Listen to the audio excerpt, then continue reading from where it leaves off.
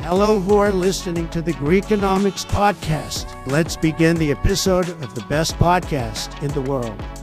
Hey everybody, this is Alkis, and you're listening to the Greekonomics podcast, the show that explores how social, technological, and economic conditions will affect the businesses of the future, with a focus both on the Greek economy and worldwide.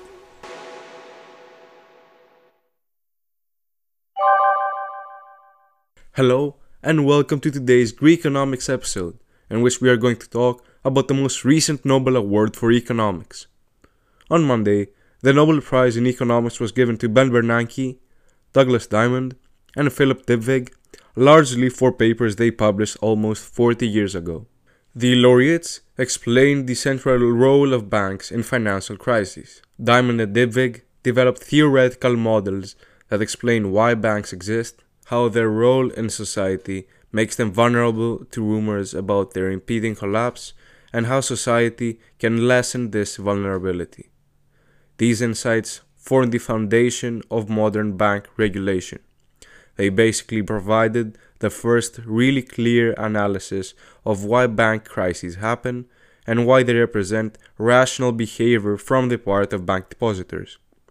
They argued that there is always a tension between individuals' desire for liquidity and the economy's need to make long-term investments that can't easily be converted into cash. That is what banks do anyway. They take the money from the depositors who can withdraw the money whenever they want, and they invest it in illiquid assets like business loans. Their analysis was also full of implications for financial policy.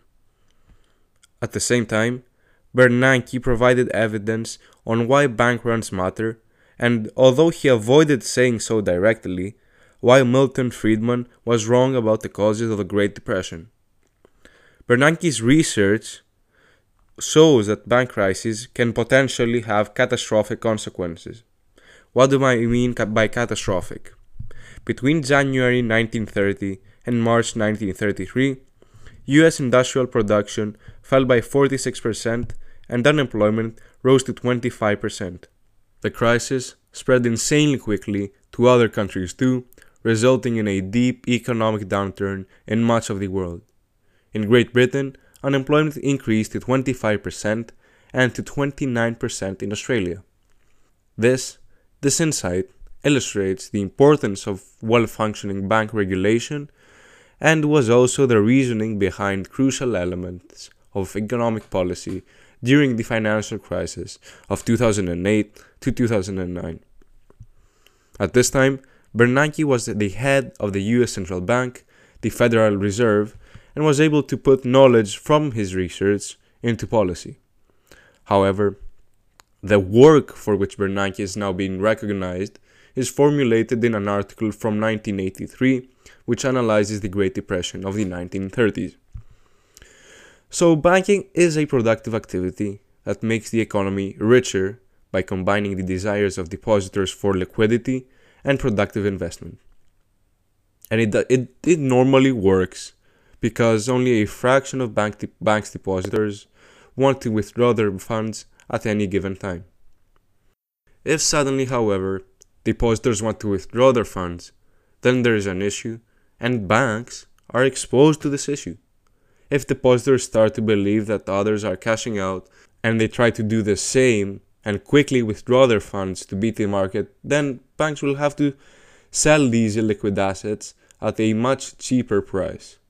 It is much cheaper because they need to meet these demands for liquidity, and by selling these assets at these prices, an institution that was solvent, that means that assets were greater than liabilities, that it was able to repay its debt essentially, now isn't and may become bankrupt.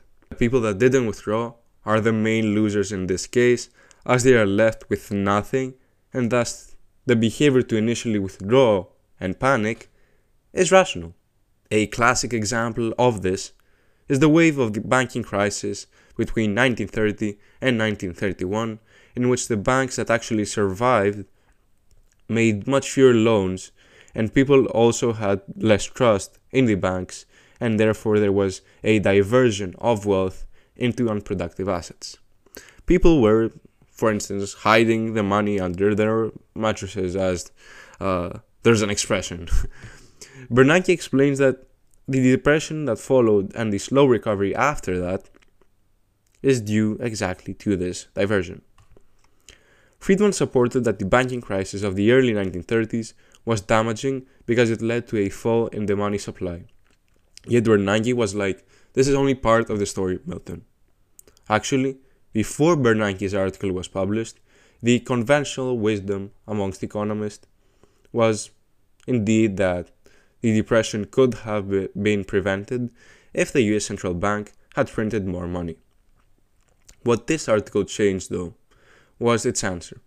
A yes, but there's also this. This is what I mentioned before about the decline in the banking system's ability to channel savings into productive investments. Using a combination of historical sources and statistical methods, his analysis showed which factors were important in the drop in GDP. He found that factors that were directly linked to failing banks accounted for the biggest part of the downturn. Let's get back to the main topic. The solution of Diamond and Dybvig to this panic was to have a government backstop, as Truman states in his New York Times article. This backstop can be deposit insurance or the willingness of central banks to lend money to the troubled banks. Essentially, this way no money needs to change hands. However, one might say that banks can do whatever they want, and we will expect that taxpayers' money will be used to bail them out. This is why banks need to be firstly regulated and then backstopped, as we saw in the 1980s crisis. Another implication of Diamond and Dybvig was the meaning of the term bank. Banks are more than what many people think. A bank is any way, shape, or form of essentially using the liquid assets of people to make illiquid investments.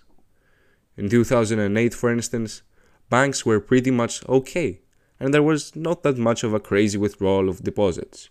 But remember, banks are not only, banks. They include also things like repurchase agreements or repo, as they say, which many institutions used instead of deposits due to their higher yield. By the way, a repurchase agreement is a short-term agreement to sell securities in order to buy them back at a slightly higher price. The one selling the repo is effectively borrowing and the other party is lending, since the lender is credited the implicit interest in the difference in prices from initiation to repurchase.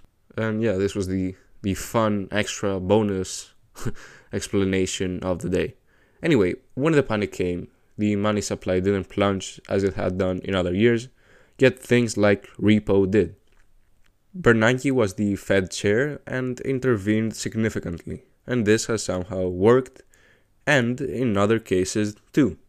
How the financial markets should be regulated to fulfill their function, channeling savings to productive investments without causing recurring crises, is a question that researchers and politicians continue to wrestle with. The research being rewarded this year and the work that builds up on it makes society much better equipped to take on this challenge, a challenge which affects us all. And that's why I decided to talk in today's episode about this year's Nobel Prize in Economics, as I think that it's one of those really, really important ones, and it's also quite interesting. Anyway, this is where I'm going to end today's episode. Thank you for tuning in.